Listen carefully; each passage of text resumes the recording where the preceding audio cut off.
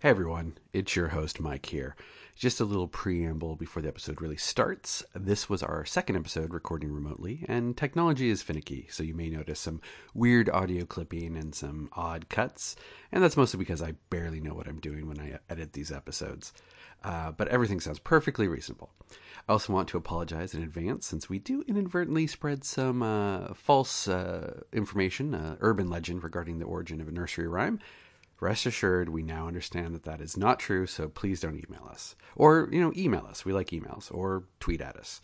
And with that, on with the show. I sing that because it's an episode about musicals. You get it? Cue the music.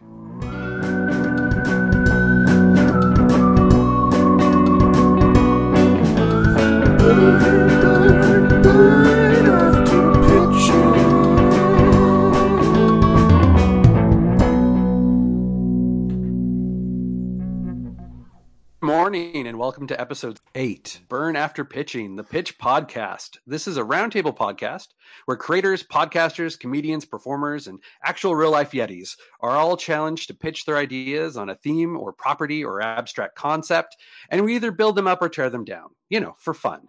This episode is something a little different than what we've done in the past. Let's just say we all have a song in our hearts, or rather multiple songs.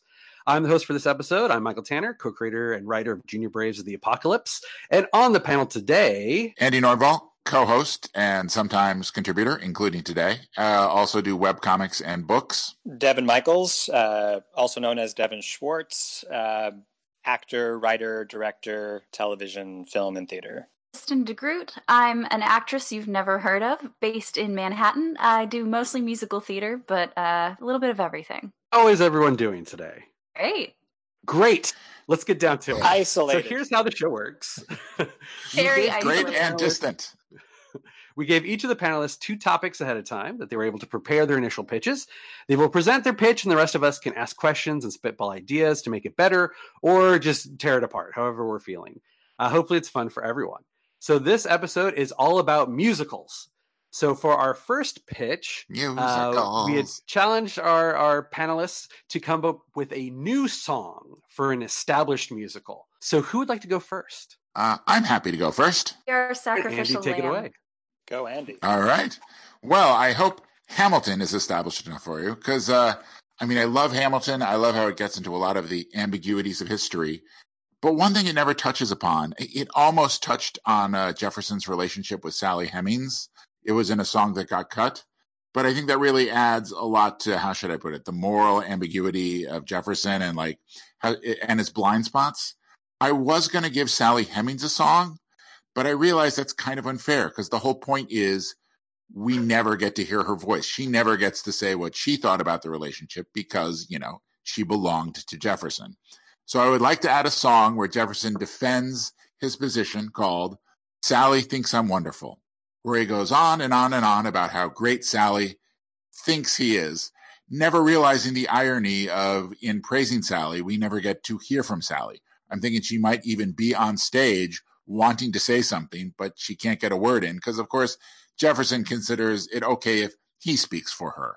And I think it would just, it shows how blind he was to his own privilege and also the inescapable moral stain of slavery because Jefferson owned hundreds of people, but he thought it was okay because he was, quote unquote, one of the good ones who treated them nice. And just to sort of expose that hypocrisy, show how Jefferson in his own eyes thought he was good, but we can see, we can see the thing that he can't see. So my pitch, Hamilton, Jefferson gets a great defense of himself called Sally Thinks I'm Wonderful, which shows how morally hypocritical he is being, even if he can't realize it himself. All right. Now, what style of song would it be? Because, What I Miss is very kind of like jazzy and is written sort of in the show to be kind of out of step with the rest of the music. So how would you see this song? Yeah, because he's been in France. Well, it's probably a later one, like probably after the rap battles. So that's a very good question. I still think it might be a little old-timey because it shows, how should I put it, how Jefferson is maybe not out of step with the times, but out of step with his own morality. And so it's sort of him defending himself And because he himself would rest on the easy, unexamined truths of the age, which, had some underlying hypocrisies that nobody really either realized or acknowledged, I think it would be more like What Did I Miss? A wonderful rouser about what a great guy he was because he treated his slaves nice, never realizing that maybe he shouldn't have slaves in the first place. So I would say more like What Did I Miss? I love that idea. Actually, a lot of my, I love Hamilton. Everybody loves Hamilton, basically. Yeah. It's objectively a very good musical. Having said that, I do have a lot of POC friends who have expressed problems with the way that certain things are portrayed, and I think Sally Hemings is a big part of that. I actually really like that she doesn't get to speak and she's just a featured dancer, because I think that adds to it. But I think adding a song where he defends his position and the fact that she doesn't speak really would lean into that, because of all of them, he's the one we kind of know the most about, who is the most there's such a juxtaposition with he wrote the Declaration of Independence and also inalienable rights most of the time. I was hearing it as like a saloon like the sort of music that you hear when somebody walks into a saloon before the fight starts, and it's like real jazzy up tempo, but like real easy to listen to, real easy to sing along to. I think there's slightly out of tune upright piano. Yeah. Yes. I definitely think there's like that saloonish, what's the word, bombasticness to it, because it's him boasting about what a great guy he is, It's like a drinking song. Yeah. I mean, it's funny. As I said, it came out of wanting to give Sally Hemings a number, but then realizing in a way that's dishonest, because what you have to acknowledge is her position erases what her voice would have been in history. And I think honesty dictates that we have to at least acknowledge that, Yeah, I think this is great because it sounds to me like a less obnoxious version of Gaston from Beauty and the Beast. Yeah. We're all cheering him on with our beer glasses, our big old mugs of mead. And then, he's fantastic. And then we also get some counterpoint in there. Yeah. I mean, the big question that now just occurs to me is, does Hamilton get a little aside or two? Because I'm sure Hamilton can see right through Jefferson's bullshit. I don't know, just a thought. If there's one thing we know that Lynn does well, it's throwing in his own little 2 cents just in the corner. Yeah. Hey, okay, that's mine. Okay, so who would like to go next? I guess I'll go. I've been nervous about this all week. It's very nerve-wracking, I know. Ooh. It is, yeah. Okay, so I had 2 that I couldn't decide on, but I think I'm going to go with a classic, which is Oklahoma, because it's not done enough. Okay, so as y'all probably know, it was remounted on Broadway recently, and one of the I never got to see it, which is kind of a bummer, but I had a friend who did, and they told me in great detail a lot of the things that they changed. One of the things I really like is Judd is always like big, brutish, 6'5", over-muscled, strong and silent type. That's always the way that he's cast. And when they set it in a more modern setting with, I think they never really express what time period it is, but everyone's dressed modern clothes. He's basically cast as this scrawny, much smaller type of guy wearing a hoodie. She said he was basically an incel. And I think that is the most interesting way that you could cast him, because that is how we know Judd in the modern context, is somebody who thinks that he's owed something. He's owed a woman. And when he doesn't get it, he resorts to violence. And so I would love a song from Judd, and I don't have a title for it. But it would basically, maybe it's called What I'm Owed, like what's mine. And the idea is like, I'm a man, I deserve what men get. And hearing the underlying violence, the things that he feels he's owed by society, what he deserves. Because we don't get to hear from him enough, and he's a really interesting character. It's interesting. No, I thought he had a song that was essentially that. I There was don't know like that he empty does. room or something like that. I think if he has something like that, it's always cut. Never gets sung.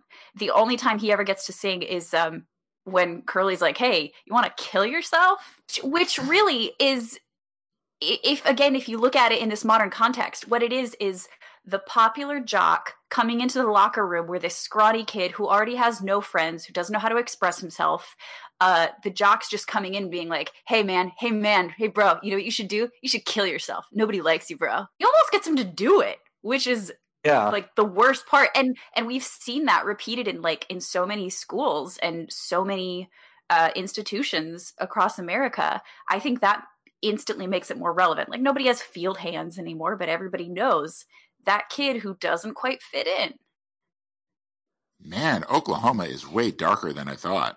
Oklahoma is so dark. It is so freaking dark. Yeah, it's weird how Modern a lot day. of those older musicals are just like really depressing. Yeah, well, Seven Brides from Seven Brothers. Ooh, that one's just all kinds of creepy. The Fantastics. Oh boy. I bet there's a song that gets cut from that one now. We've got Judd the Incel song from Oklahoma. And by the way, I really like that title. You said you had no title, but What's Mine sounds pretty apt. Or What I'm Owed. Yeah. Oh, I thought it was going to be Judd the Incel song. I'm open to that. Yeah. The Incel National Anthem. All right, or Devin, just the state anthem of Oklahoma.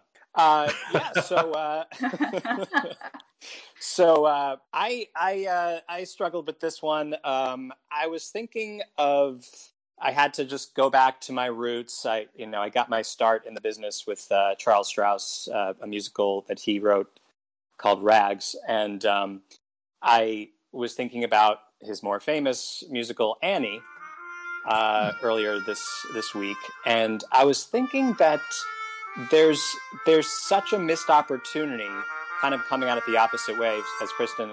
I was just thinking about the title, and I was just thinking, what a missed opportunity that there isn't a song called Leapin' Lizards, because it's one of the best catchphrases of any titular character in musical history, and there's no song for it. In fact, I don't even think there's a lyric in any of the other songs that features those words. It's only when she's speaking. It is a missed opportunity. It's a missed opportunity. So I was just thinking maybe something in between, somewhere in between Little Girls and I Think I'm Gonna Like It Here. I think there's a sequence where the girls are kind of sneaking, like she's wandering the streets with some of them, the other orphans, and if they're seeing the outside world outside the orphanage and taking note, and it's kind of like a sequence of them just noticing with big wide eyes what the world is like outside the orphanage. And so every different new sight that they see or different type of person that they see is of course reason to launch into a new verse that starts with those words. Oh, now is it like a mundane stuff that they see? Even mundane stuff that from their Leaping lizards. That man's got a hat. Leaping lizards. How'd that guy get so fat? He got a second bowl of soup. I mean, yeah, we are talking about Charles Strauss, so yes. Yeah. Well, actually, if I could jump in, what I love and a possible potential, because there's that great Daddy Warbucks song, NYC, where he goes out in the city and says everything that he loves to see. Leaping Lizards could be a wonderful sort of parallel to that, like how Annie sees the city as opposed to how the rich multimillionaire sees the city, I think is a great potential. Right. It's taking advantage of that opposite point of view of and in fact, maybe it could be a prequel to that song, noting some of those same things that he notes in that song, but from their 12-year-old perspective.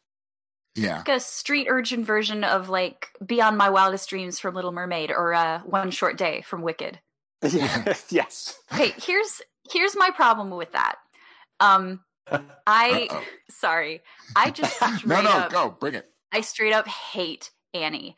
I hate it in its children's version. I think its hour-long version is too long. I cannot stand it. Everybody's boring. The only role that I would kill to play is Lily St. Regis because I want to say, like the hotel. But other than that... Not Miss Hannigan? I just, meh. Okay. No, but nobody would cast me as Miss Hannigan. So if you're gonna take Annie, which is already so long, too long, and make it longer, there's got to be a 1 in, 1 out rule. So what are you gonna lose? I like that. Good what would you cut? Probably Cut You Make Tomorrow. Me. It's Make such a Me nothing Happy. song. Yeah. I think people usually do cut You Make Me Happy, right? The Miss Hannigan. Oh yeah, that's not ringing a bell. Yeah. Wait, Okay. what is this song? There's a song You Make Me Happy that Miss Hannigan and Grace both sang. Ooh. I don't think I've ever heard of Act this 1. song. We've lost it. Yeah. Cut the song we all forgot. This is always a good, I mean, good rule of yeah. thumb. It's probably for the best. Yes. If Be 100 more of other that Leapin' productions have Lizards. cut it. Yeah. Yes, bring more Leapin' Lizards back. I mean, it just sounds to me like there's going to be something bouncy and fun there. Yeah. I mean, I like Annie, but I'll admit it's the triumph of really good, catchy songs over storytelling. Because I don't know if you remember, but at the end, they like come on stage and like, hey, we unraveled the crime off stage and they confessed. So everything's great now. But yeah, it's not a good story. And also, precocious children are just annoying as heck. And the show is all precocious children. And all kids saying things that kids don't actually say in real life. It drives me up the wall. So it's like the West Wing of adolescent girls. Yes, exactly that. Exactly that. And on top of that, you have a kid who 100% of the time is singing the way that she should not sing because she can technically hit the notes in Tomorrow, and her voice teacher's like, you should go for it. Oh my gosh, you're so talented. And I have to sit there listening to this poor girl like rack claws over her vocal cords. Yeah, just like screaming her little lungs out. It's not pleasant. It's not fun. It's not a good song. Tomorrow's not a good song. We did get a really good Jay-Z tune out of the musical, though. Just, devil's advocate. Yeah. I think the song Leapin' Lizards, though, would give us an opportunity to meet the other people in the city who are less annoying as these other characters that we have in the musical. It's just all the characters from Little Shop. They just... Yes. Oh, yeah, that's where we find out about, like, the musical verse, where you meet, like, the characters who are soon to be in Urinetown or whatever. The musical Avengers. Oh, my God, they could go to Avenue Q and find the puppets. Avenue Q was probably musical. hopping in the Depression. That's the way to save Broadway in this trying time. Yes, Make a mega Broadway show. Avengers. It's 14 hours the BCU. long. Or I guess, well, not cinematic.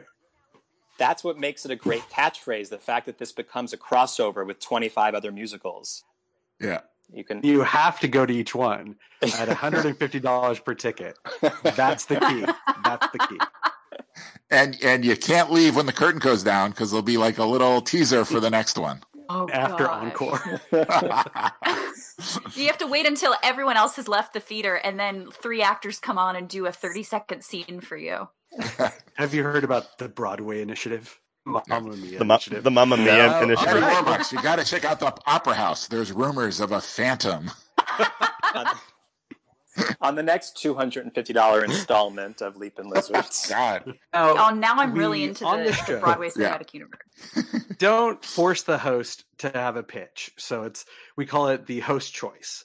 So sometimes the host will pitch, sometimes the host will not. I actually did I did figure out what song I'd want added to a favorite musical. And one of my favorite musicals is the Rocky Horror Picture Show. Yes. And my favorite character in Rocky Horror Picture Show is Eddie.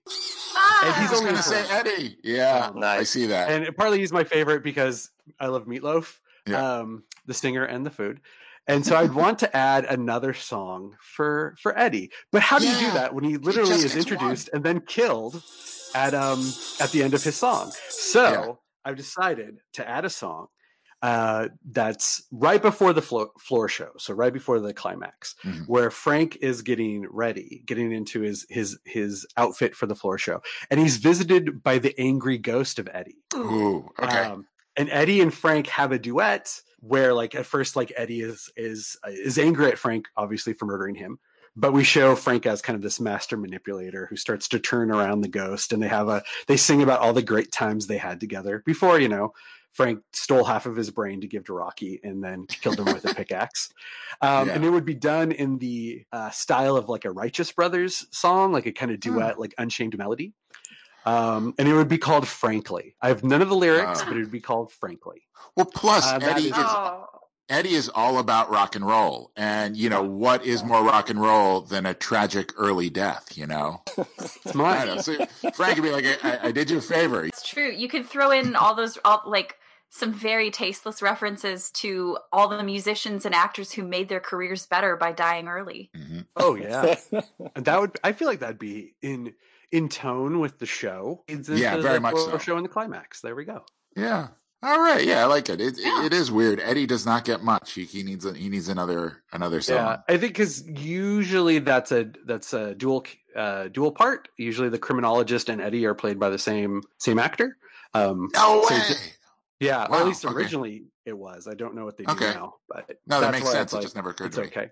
All right, so listeners, those were our pitches for new songs to add to our favorite musicals. If you have your own idea, please tweet at us at Burn Pitching at Twitter /garbage file. You guys know how the internet works. So tweet at us. So that's our first half.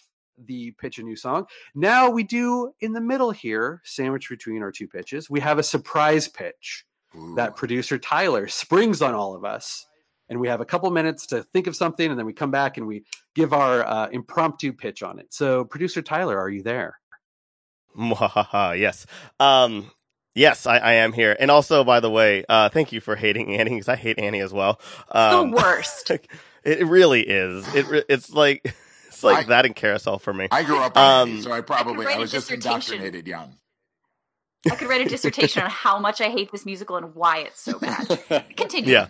As you were. I know. Thank you. One thing, though, the songs are so catchy. Like, I got a shout out for Annie. Like, I think it has flaws, but just in the end, those songs are so great that, I mean, so is Rebecca Black's It's Friday, but that's neither here nor there. Since when did catchy become synonymous with good? Half the time that's their antithesis of each other. Yeah. Okay, so the surprise pitch for everybody Don't get all today is oh man, that's my favorite company's my favorite, but I'm not going to go Sondheim. But you know what we've been lacking lately is so many TV shows in the early 2000s, late 90s had like the musical episode. Nowadays it's like it was like Castle and maybe like a couple here and there, but there are a lot of shows that didn't actually get a musical episode. Like look at Scrubs with the Lopez's. That's right, we're on a last name basis. I don't know. I just forget their names. Robert and wife Lopez. But nowadays we need some music and some magic in our lives, especially in our quarantine lives. Which TV show do you think deserved and needed that musical episode? Love it. This is any TV show throughout the history of television? I mean, or just contemporary shows? Whatever your heart desires. I mean, we're streaming right now. I mean, you can stream most shows, so now you can be like, man, why didn't this have a musical episode? I'm trying to make it easier for everybody. I don't know. So something that's currently available to stream. Okay, all right, fair enough. All right, we'll give it. everyone a couple minutes. Sometimes people have their answer right away, but you guys, the listeners, you won't know because we're just going to edit straight into the new pitches. Panelists, please come up with your ideas. All right, we are back, and our panelists are ready with their pitch for a musical episode of a TV show that we did not see. Who would like to go first for this one? I'll go first. Go for it, Devin. Okay, Devin. I went first last time. This show is so great in so many ways, and I think one of the reasons that it's great is because it allows itself to have these moments when we can just see what's happening underneath inside this character's mind, and what better way to delve deeper into what is going on inside a character's mind than a musical. So the show I would pick for this is Better Call Saul. Oh.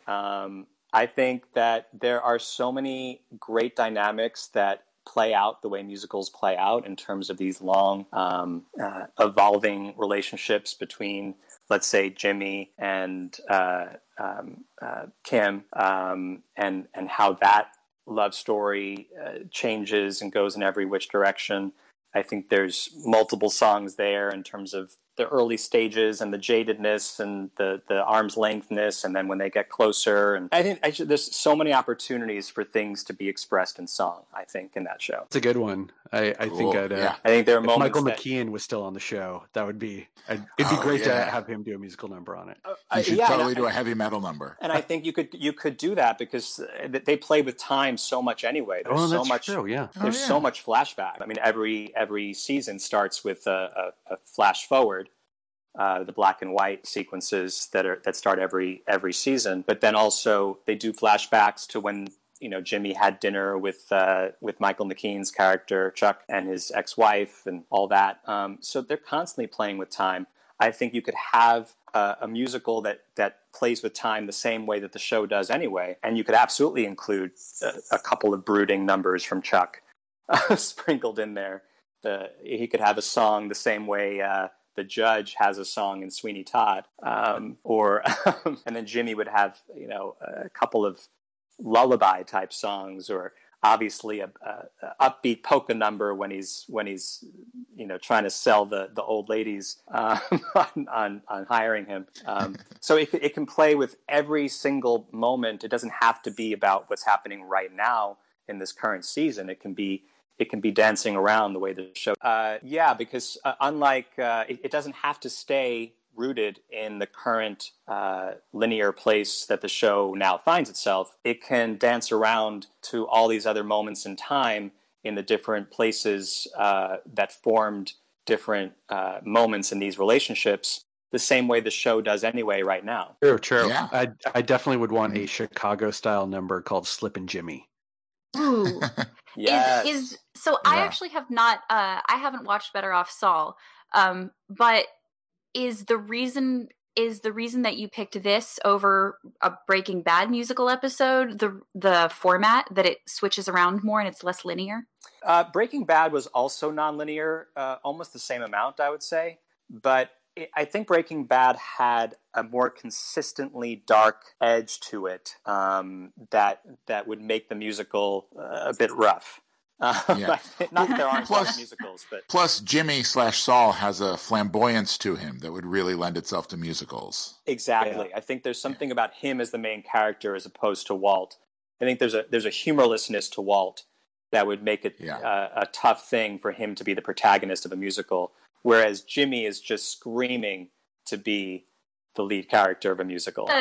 It's Bob Odenkirk, right? Yeah. Yep. Oh, you put him in everything. He'd be wonderful. Yeah. He practically sings every episode just without singing. I mean, he has these lines that are written as if they are actually Rodgers and Hammerstein, because he has that old-fashioned sense of humor all the time with his the way he's always selling. So that'd be my pitch. I would love to see that episode, and so I would love to have it happen. We got Better Call Saul the musical. All right, who's next? I'll go.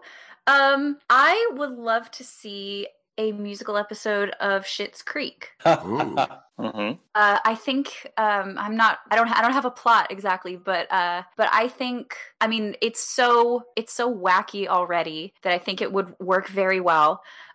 We already know Eugene Levy and Catherine O'Hara are musical, so that would be great. Mm-hmm. And I mean, like, who just doesn't want to see Moira sing? I feel like you have so many opportunities. I mean, we already see her sing, in the Jazz House, but like, like really spotlight her. Let her have a number where she has like all the emotion, where we see the world through Moira's eyes, which must be a wonderful place. Or deeply horrific. could go either way. Yeah. One of the two, yeah. Or maybe I'd want to see a song that's all about her wigs, and she sings about the different personalities, because she gives each wig a personality. Has a name, right? Yeah, we could give a little bit Alexis its own showcase number. It could be the 11 o'clock number of the show. A little homage. It's the big finale number with like male dancers barely dressed in the background. Yes, perfect. A little homage to I Am What I Am from La Cage aux Folles. Yes, that would be amazing. And I think there's also the potential for some really touching numbers, like Stevie could have something real introspective. Eugene Levy could have a song about like maybe he feels like he failed his family by letting them end up here. And then obviously something cute with David and Patrick, even though they already had that, because we want more. There would have to be a song called Rose-Colored Glasses. That's the closing number. That's the finale. Oh, yeah. Oh, We yeah. did it. We broke it. Let's put this together. Call them. Somebody call my good friend Eugene Levy. Someone called Pop TV or whatever network it's technically on. If he's your good that's friend. right. It is on a network, isn't it? I wonder what percentage of people actually watch it on the Pop Network versus Netflix. I had cable. I watched the Okay. first season when it was on Nice. Pop. Oh, cool. I mean, hey, I'm glad people are seeing it however they can see it. I mean, I've only seen snippets, but I love the cast, so I know I will love it when I get around to it. Okay. Ooh, anything else? Are we to me? We're to you, Andy. Okay, well, there is The Good Place hole in my heart since the show wrapped, so I am going to do a Good Place musical episode. So glad I didn't say Good Place. I almost said Good Place. Oh my God. Yeah. Well, it kind of lends itself. Well, I'm thinking, it's just a little nut of an idea, but maybe it's an episode where, Eleanor finds something out about Chidi that he hasn't shared. And so now she's not sure if she can trust Chidi. So there's this whole theme of honesty and trust. And then somehow they wind up, instead of the good place, in the musical place. Where suddenly, Which is honesty, actually just a bad place. Yeah, well, who knows? It's a little of both. Because here's the thing. You can't hide yourself when you're singing. That's your true self showing. And so Eleanor, she's acting all judgy for Chidi until she gets her song, Everything That Annoys Me About You, where Chidi gets to find out every little thing that Eleanor has been hiding that she doesn't like about Chidi. And she learns that trust isn't knowing everything about the other person, but knowing that, we all have an interior life. We all have things we keep secret. And if you trust the person, you don't care, And so that would be my musical episode. And I'm just looking through all of the characters, and Jason Mendoza gets a rap, I think. And Tahani gets this song is perfect, sort of Sondheim-esque musical number that she's trying to make just the best musical number ever. But she's sort of over Sondheim's, and there's just too many syllables, and she runs out of breath. And you can even get Mindy St. Clair, the person who occupies the mediocre place, do a song called Phoning It In, where she does the bare minimum to be counted as a song, and then just kind of quits halfway through, because that's very Mindy St. Clair. My big question for this would be, what season does it take place in? I think a later season, because it's when Chidi and Eleanor are definitely an item. And it's just sort of the complications of them navigating that. But, and Eleanor always had her trust issues, I think, just, Yes. being from her background. So I would say probably a later one. Well, one, you would need Mindy St. Clair.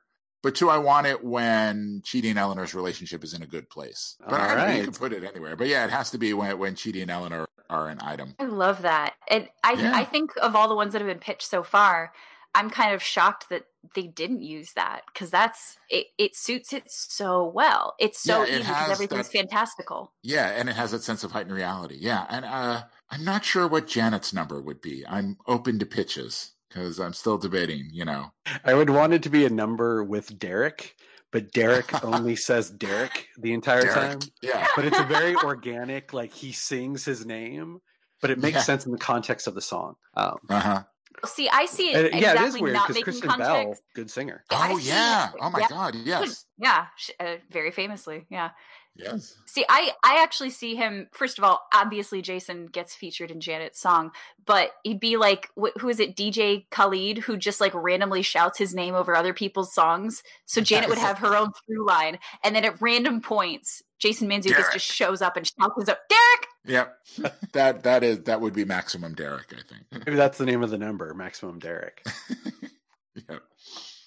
Okay, so I know would very little about that show, but I would say that because of the way the movie This Is the End ends, I would want there to be Backstreet Boys involved, considering the premise and so something. Definitely Bad Place. Aw, but yes. I debated between two different shows, but I'm going to go with my first gut, which was I want a musical episode of HBO's Deadwood.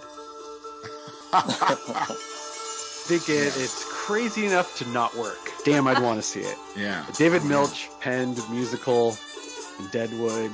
lots of Swearing. lots of fucks and cocksuckers, and just like, I think a musical episode of that could be good for my soul. Yeah. Well, they That's all did I such got. great things when he was trying to communicate with the Chinese crime boss, and they would have to like shout little phrases back and forth to each other to eventually understand each other. That would be great. I am open to it. I think you got to. Al would have a number because Ian McShane is actually a pretty good singer. Oh, I didn't so know he that. could. Cool. Yes, he has like an album that he did in like the 80s. And there's one episode he sings in one episode. He sings the original folk version of Streets of Laredo before it became Streets of Laredo. And then a song of his closes out an episode. So he could sing. And I'm willing to bet, let's see, Timothy Oliphant might be able to sing, and some other cast members, I'm sure, have musical backgrounds. Yeah. So I'd go with Deadwood, but that's just me. Awesome. Good. Good. All right. So are we ready for the big finale of the episode? The big finale. Yeah. Our showstopper. Our showstopper. Maybe this time it'll happen. All right. We've got our panelists have been asked to pitch a new musical. They've been given pretty much open kind of framework for whatever they want to pitch. And they're going to give us a plot, a couple songs. And who would like to go first with this one? Okay, I'll go first. Don't okay. Go.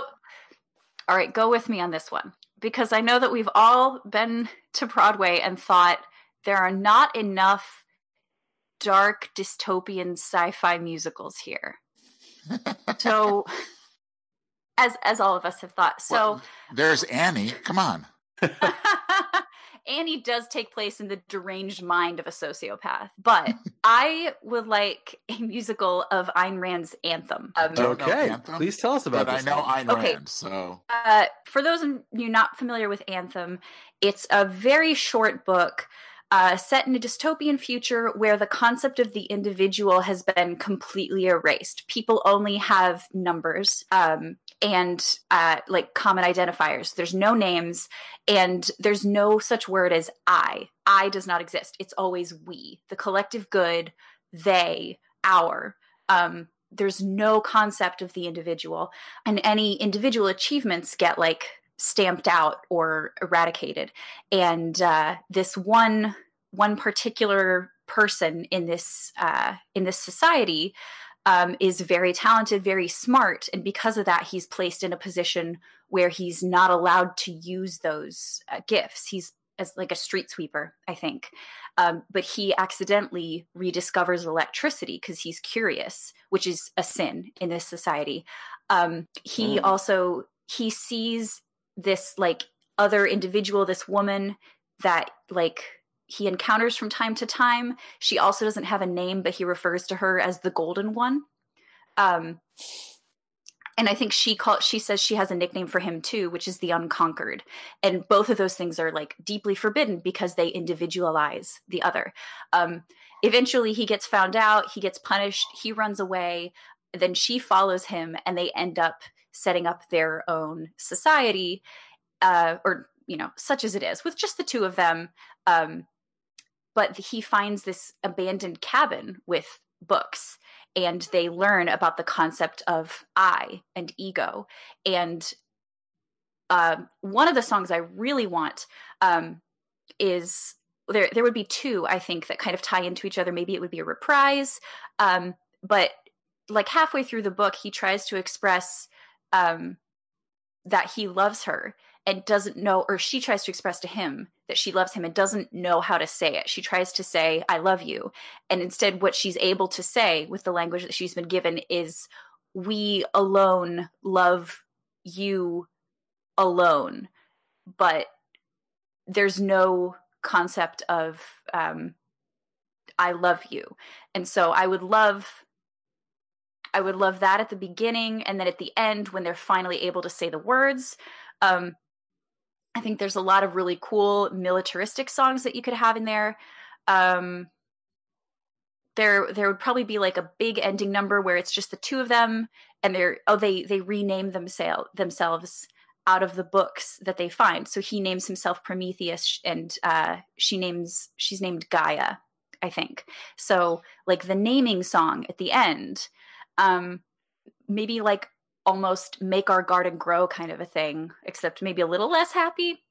I don't know. I actually got so excited about this a couple years ago. I tried to write it for half a second because this is there aren't enough sci-fi musicals. It's true. I don't think there are. Yeah. Sounds fascinating. Yeah, I love it. I definitely was just getting all these images in my mind's eye while you were pitching that of really cool set design and lighting design. Obviously, mostly dark and blue and lots of steel girders. Yep. Yeah. Lots of girders. Yeah, and some Sweeney Todd kind of music and there was a sci-fi musical in like the late 80s called Starmites. Are any of you familiar with that one? Oh no. It certainly wasn't as dystopian future as what you're describing, but it had some of the same vibe. First of all, because it was a sci-fi musical, but also it did have some surprise twists and turns in the plot that were kind of dark. And the music was really cool, and there were some mistaken identity things going on. Actually, yeah, if there's a way for any of you to check that, I definitely recommend it. It was totally will. Yeah, nice. It could help inspire certain things. I could be completely wrong, but wasn't there like a brief run of a 1984 musical like decades ago? Is that ringing a bell? 1984. I was thinking Metropolis. Oh, yeah. But no, I think they actually tried to do 1984, but I don't think it quite worked out. But, who cares? Anthem will succeed where Orwell didn't. Obviously, yes, it's genius. Like you could have a song. You could have a song called maybe like Illumination when he rediscovers electricity and discovers that it can make light. Mm-hmm. Mm. You could also have an ending one, Alone Together, because they're now alone, but they got each other. Oh, I like that. That's really it's a little bit like Fall Out Boy, but still good. Of course, Andy had to take it. Yeah, cool. Okay. That reminds me of a dozen things we've written together. Yes. That's great. That's my pitch, Anthem the Musical. Nice. I don't know, Devin, you want to go next or should I? You go. Okay, cool. Everybody ready? Okay, we had can you hear me? Okay, cool. I thought we dropped out for a sec. I just got this out. Okay, 3, 2, 1. Well, we had a science fiction musical. I have a science musical. One of just this period of history that I'm just fascinated by. It's called The Bone Wars. Do you guys know about it? Tell me more. It's intriguing. Yeah. It was during the late 1800s. This is post-Civil War. America's economy was booming. They were building the Transcontinental Railroad, which was opening up the West.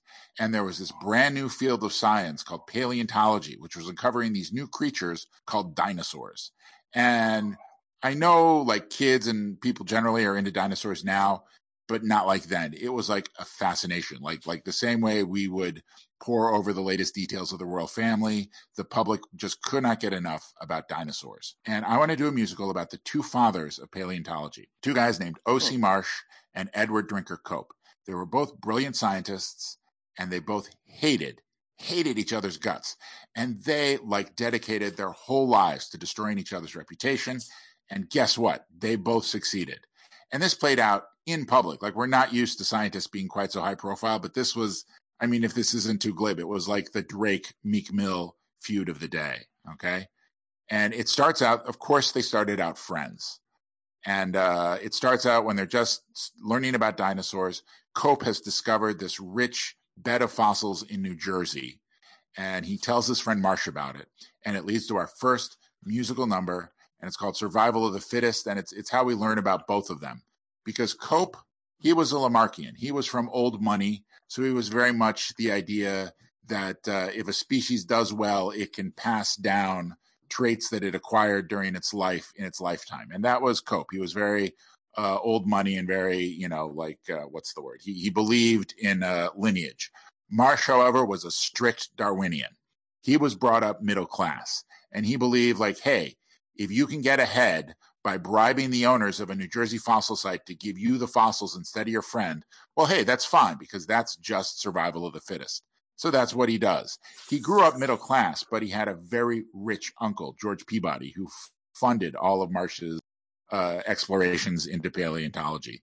So Marsh steals the fossil site away from Cope, and a rivalry and a hatred is born, which leads into the second part, because also the West is opening up, and these reports of these incredible fossil finds are leaking their way back to the East Coast. And both Marsh and Cope get into this competition, who can get out there first and who can name the most dinosaurs.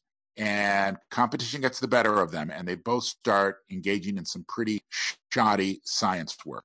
And that leads to our another song, Brontosaurus is Good Enough. It's how Marsh was in such a rush to get more dinosaurs named. When he found a Brontosaurus skeleton, he just took a skull that was found miles away, put it on top of the skeleton, and said, hey, there's a Brontosaurus. Hey, I've got another dinosaur, which led to just decades of confusion. And it's indicative of just how the competition starts getting the better of both Marsh and Cope. And the feud starts escalating. They're hiring spies to infiltrate each other's expeditions. They're hiring people to harass the fossil hunters. There's even some stones thrown. There's almost a gunfight at one point. And it culminates, both of them wind up blowing up their fossil sites with dynamite when they leave because they don't want the other one to come and find more fossils.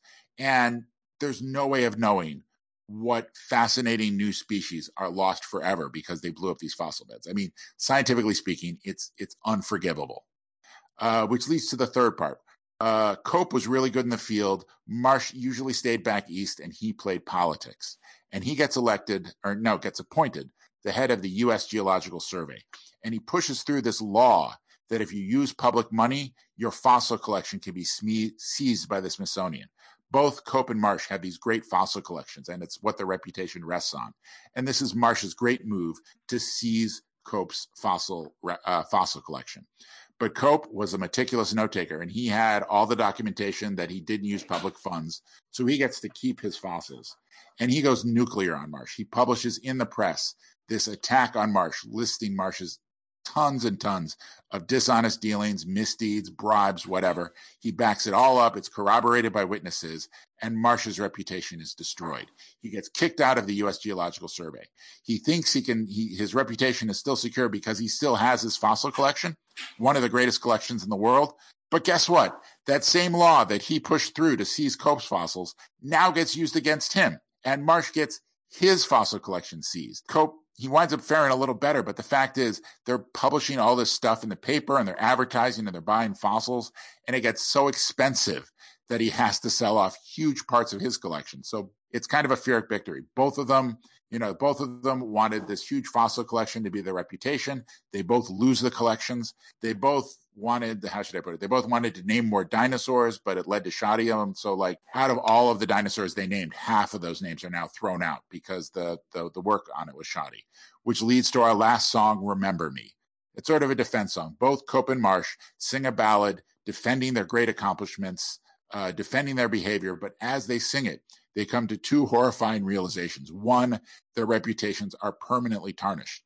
But even worse, they will always forever be known in history, tied to the one person they hated most in the world. And, their legacies are going to be forever intertwined. Like even now, nobody talks about Cope without talking about Marsh, which is something that I'm sure both of them would have hated. So, it's the great theatrical theme of hubris leading to their undoing.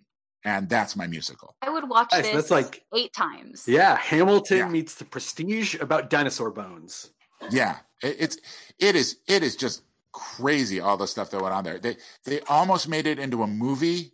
James Gandolfini was going to be Marsh, but then he passed away, and Steve Carell was going to be Cope. But yeah, this was like front page news, their rivalry. And they just, oh my God, their hatred for one another burned brighter than the sun. Really cool. Bizarre side note that doesn't necessarily play into the story you're telling, but the nursery rhyme or the tongue twister, she sells seashells by the seashore. Yeah, that's actually about a real life woman who collected fossils on the beach. Oh wow! And her story is fascinating as well. Like she essentially like was an uneducated washerwoman who at a young age like would find these fossils and sell them to scientists, and then through the course of like identifying these different fossils, like she self-taught herself Oh, neat. And like paid her bills by selling the seashells, quote unquote, to these scientists. So much where like believe this was in England. So it's like the entire English paleontology field all really owed that woman a huge debt. So much once like that beach where she lived was, panned out and no more fossils, she was essentially destitute because she had no income. Like the National British Paleontology Tut Club, whatever, actually put together a stipend for her because they realized that they owed this woman so much that they took care of her in her old age. Is that your pitch? Because I would watch that musical. Yeah. Yeah, I'll go with that. That's much better than the pitch I actually did come up with. So we'll go with that. All right. So any other ideas on Andy's War of Bone? What'd you call it? Is it War of It's Bone? called the Bone Wars. The Bone Wars. The Bone War. They were fighting okay. over bones. All right. I guess I'm next, I suppose. That's right. Go for it. All right. Well, that's a tough act to follow. Still in the earlier stages of the planning process, but I decided to go with the where we are right now, timely, situational musical called Quarantined. Now it's talk about Alone Together. It's yeah. It is mostly solo show, but not entirely. There is a girlfriend character who comes in and out of the room, and the actual does she plot, stay 6 feet away or no? No, she comes in. She's the only one who's not 6 feet away, except during a big number I'll get to later, the fever dream sequence, in which everyone is basically commingling in a huge sort of ecstasy-fueled orgy situation outside, because he's at that stage of having fever dreams. But ultimately, it follows the trajectory that we're currently only halfway through right now, which is there's the first few numbers are the initial rumblings of what the heck's going on and can we still go out and all the kind of anxiety and figuring out the new normal. Then there's these 2 or 3 songs that are more about the calmness of the new normal, and all the typical things we're seeing on Twitter and Facebook about the things that people are doing with all their time. And then, of course, in the second act, we do reach those later stages of the plot where we are coming out the other side of this, and it is, in some ways, a more old-fashioned, happy ending of a musical, where people come out, the doors come wide open, and we're rebuilding a new future. So, song-wise, in one of those earlier stages, when the couple is probably second or third song of the show, realizing that this is their new normal, what we learn is that this is a couple that actually wasn't living together until this happened. And so the title of the song is, "Oh, I guess we're doing this now." And I see this as like an Alan Menken type song. Actually sounds very lyrical and romantic, but the lyrics are more on the satirical side, because again, this wasn't a couple. It's not a married couple. It's not a couple that has been living together prior to this point, obviously spending a lot of time at each other's places, but now, given the new situation, just sort of rolling with it. And there's an interesting dynamic there because of making a choice in that way. And then, so that's more of like I said, the Alan Menken. Later on, the one I was referencing earlier was the fever dream sequence, because this is the darkest part of the plot. Of course, our main character does in fact come down with the virus. It is a case that turns out to not be life-threatening, but it is full of the symptoms, fever and all the rest, difficulty breathing, almost going to the hospital, but not quite.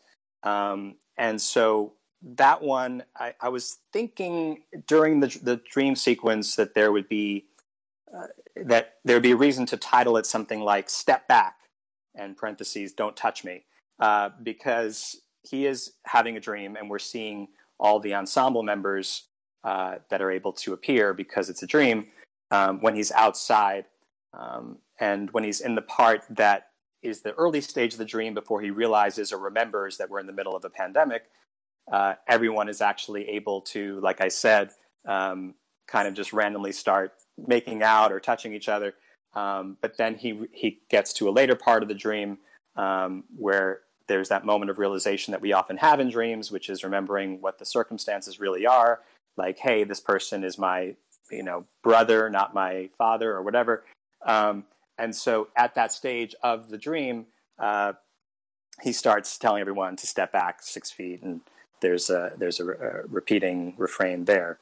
That would be like an early Andrew Lloyd Webber style, I think. And then finally, for the third song that I was thinking through a little bit, the fact that, of course, we're all, as much as we can hold it back at some points, we can't help it. We have to check in and see what the heck's going on and follow the news. So there's the recurring checking in, almost the same way as in Hamilton, that we keep checking in with the king and hearing his interesting perspective.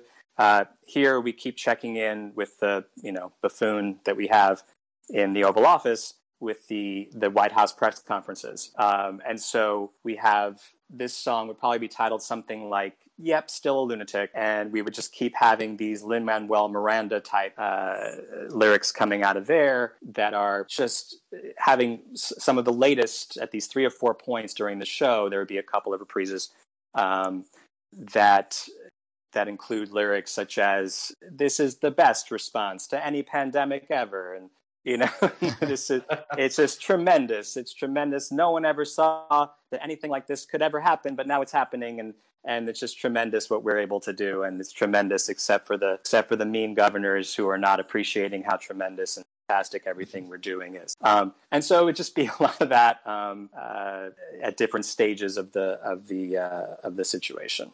And that's pretty much it. At the end, like I said, there would be a point that we would be coming out of it, and we'd see our main character go outside and see some of the same people we saw in his dream sequences, but now with open doors. Yeah, perfect. I'm hoping that there would be. Did you actually envision a song called The New Normal? Because that's a genius title for a song. Yeah. I was also hoping for a montage of pizza delivery. Like, first we say hi, then we have a mask and gloves, then leave it at the bottom of the stairs, and I'll spray the pizza box with Lysol just to sort of show how things are progressing, Yep. Yeah, if I had... I wanted to stick with the 3. Those are my favorite 3, but if I had 4 or 5... Yeah, there was going to be some delivery number, or perhaps even repeated delivery situation. I think that's perfect, and I think fascinating all at once. Yeah, I mean, like all good musicals. It would be great for the climax. He does his whole ritual to disinfect the pizza box, but then he hears the delivery guy sneeze, and he just throws it in the trash. He's like, "Nope, not worth it." I love the idea of, because what's fascinating to me about humanity in general, especially during this, and for anyone listening in the future, we're all self-quarantined right now.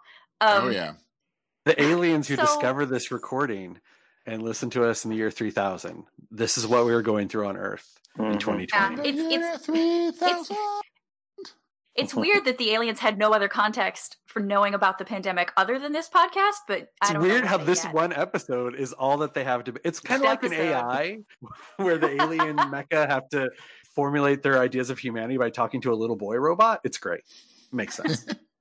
Well, because they only refer to each other by numbers. They don't have names. This happens to be the 1000th podcast, and they just chose it for that reason. Oh, see, that all makes perfect sense. But what's fascinating to me, and I think this has always been true of humanity, but getting to see it up close firsthand, is people can get used to anything. And surprisingly quickly, we adapt really well to new circumstances. And so the idea of a song being called The New Normal, where it's almost like a 1984-esque, like, this is the way it's always been. We've always kept 6 feet apart. Like, you start to forget, because once this is over, we are going to, like, there's going to be a period of time where we're like, ooh, is touching okay? Is is shaking hands okay? Because now this is the normal. Yeah, absolutely. I had a friend talking about the, how people are sometimes checking about certain triggers before they watch certain things. And for him, it was always, if there's any kind of cruelty to animals, he can't watch something. So he's always asking about that. But he's like, in this new normal, if there's any TV show or film or anything that people are recommending him to watch that includes people touching or kissing, he's like, no, can't do it. I'm out. Because he starts freaking out. Like he watches and he gets all anxious just seeing people get within 6 feet of each other. I had a friend tell me that anytime he was, we're all binging on Netflix now, and he said, like, anytime anybody hugs, he freaks out, and then he goes, oh wait, no, they filmed this before, it's okay. Yeah, it's amazing how fast our brains change what they're used to perceiving. We're amazing at that, which is why I think the idea of seeing this kind of rapid change in a musical would be so great, especially because musicals are great at adding a little bit of levity to something that's not necessarily inherently funny. Well, they're also so great at compressing time too, which is another cool thing you can do. Yeah, I think we can do the 4 or 5 month story that this is, probably, give or take 6 months. Give or take it forever. Right. But we can tell that story in 2 hours in a way that makes a lot of sense. And also a lot of, like you said, the levity that musicals tend to be able to bring. That's what a lot of us are expressing when we're on Twitter, on Facebook, putting out these TikTok videos or watching other people's TikTok videos. In this new normal, it is, we're all aware, even people who are not usually in entertainment or usually people who are creating art are, sitting at home with their families and suddenly creating these things that are all about taking a situation that's actually kind of dark and fraught and worrisome and turning it into something that's lighter and, hey, here's the best we can do with what we have right now. I don't know if you've seen this thing floating around on Facebook, but somebody was saying when we all learned, when we were younger, that like Ring Around the Rosie is all about the Black Plague. And when we learned that, we all said, who would write a kid's song about the Black Plague? And now that we're kind of in it, we realize, oh, levity is the only way to deal with this situation. It makes perfect sense. It does. We use our gallows humor is the most like human type of humor of all, right? Yeah, humor is the universal coping mechanism. Yeah, although it also was I think a pre-literate time, so it was the easiest way to tell everybody what they should be looking out for. Oh, true. Like it was conveying information. Yeah, I'm sure there are songs about how to wash your hands that are popular with kids right now. Oh yeah, I think they adapted Baby Shark. Like, wash your hands, wash your hands. Yep, that's how it starts. How'd you know? Get in your brain for the rest of the day. Get the plague. Get each finger. Get the cuticles. Get your thumb. Nails. That's how it starts. That's how it continues. That's how it continues. That's how it continues. Hope you don't die. You don't die. Totally unrelated, but I learned recently that my mom thought that the song went, baby shark, shark, shark, shark, shark, shark, shark, shark, shark, shark, shark. Oh, God. That's even worse. That's kind of along the same lines. It couldn't get worse. That's along the same lines as all of us when we were 6 thinking it was MNMOP. There might be a version. I heard a history of Baby Shark, and it's an old camp song. So it actually exists in like these 3 or 4 kind of similar but kind of different versions, none of which can be the official version because there is no official version. So there might be a Baby Shark, shark, shark, shark, shark, shark, shark floating out there. My mom's not crazy. She's just remembering back when she was in Girl Scouts. Yeah, exactly. That was her Baby Shark. I would also watch a musical called My Baby Shark. I have to be honest, I would not. Fun fact, I have seen that casting notice. Oh, God. Wait, for a musical? Because I know they're going to try to do a movie about it. for like a traveling children's show. They were like, it's Oh. based on the popular, whatever. Popular baby I didn't choice. go. So Okay. the popular 3-minute YouTube video. Here's an hour-long Yeah. children's show. Well, you know the movie, the animated movie is. You also know it has the joke "you to shark" at some point in the movie. Oh. Yeah, it's going to be that musical. Oof. How we strip. Give me some Finn. Oh my God, it will totally have "Give Me Finn." Yeah. No, that's getting that, too close. That movie will be coming to your local Big Lots DVD section soon. Coming to your local 7-Eleven in the corner. Yeah. Get it on Redbox. Well, next to the Redbox where the trash can is. That's where you'll find it. All right, The homeless folks. guy who lives next to the Red Box has a couple copies. I think that just about does it for this episode. Yes. I'm not going to be able to top your pitches with my terrible musical pitch, so I'm not even going to bother. I'm invoking host privilege. Also, this episode's running a little bit long, so we'll wrap things up. So All musicals run a little long, so yeah. we're in dress rehearsal and we got to do a speed through. Panelists, I want to thank you for being on. Please tell the listeners where they might find you or something they should be looking for from you. Just here's your moment to just plug and pitch. Okay. I Until recently, you could find me in the national tour of Henry Box Brown the musical. Obviously, no theater exists in the world right now, so TBD on that. Yeah. But you can also follow me on Instagram at KRISTINTDEGROOT, Kristen T. DeGroot. Well, I'll go. I can be found at home for the foreseeable future.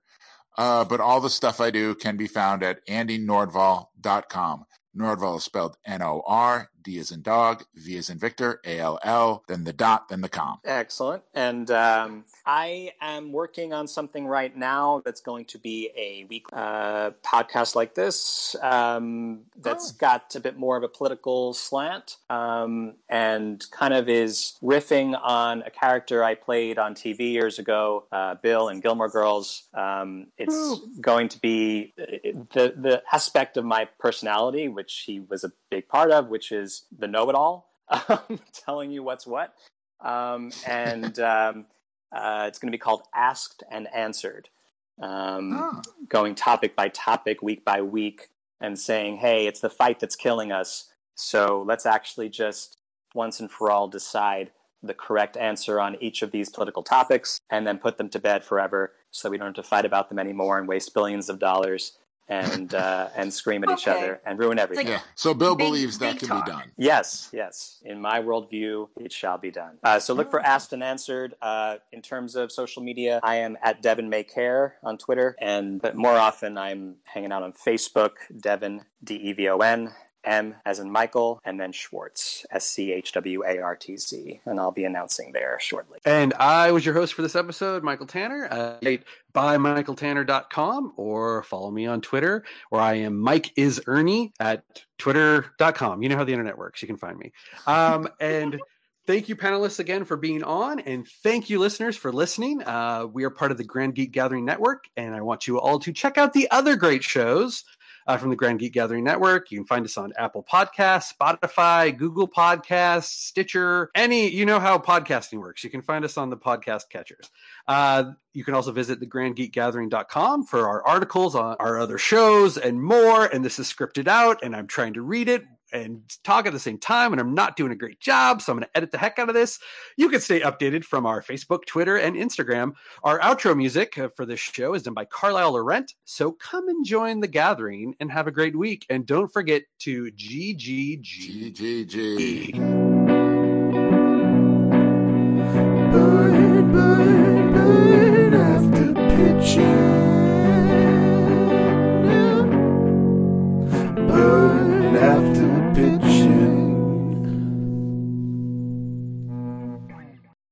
I'm just trying to make it easier for everybody. I don't know.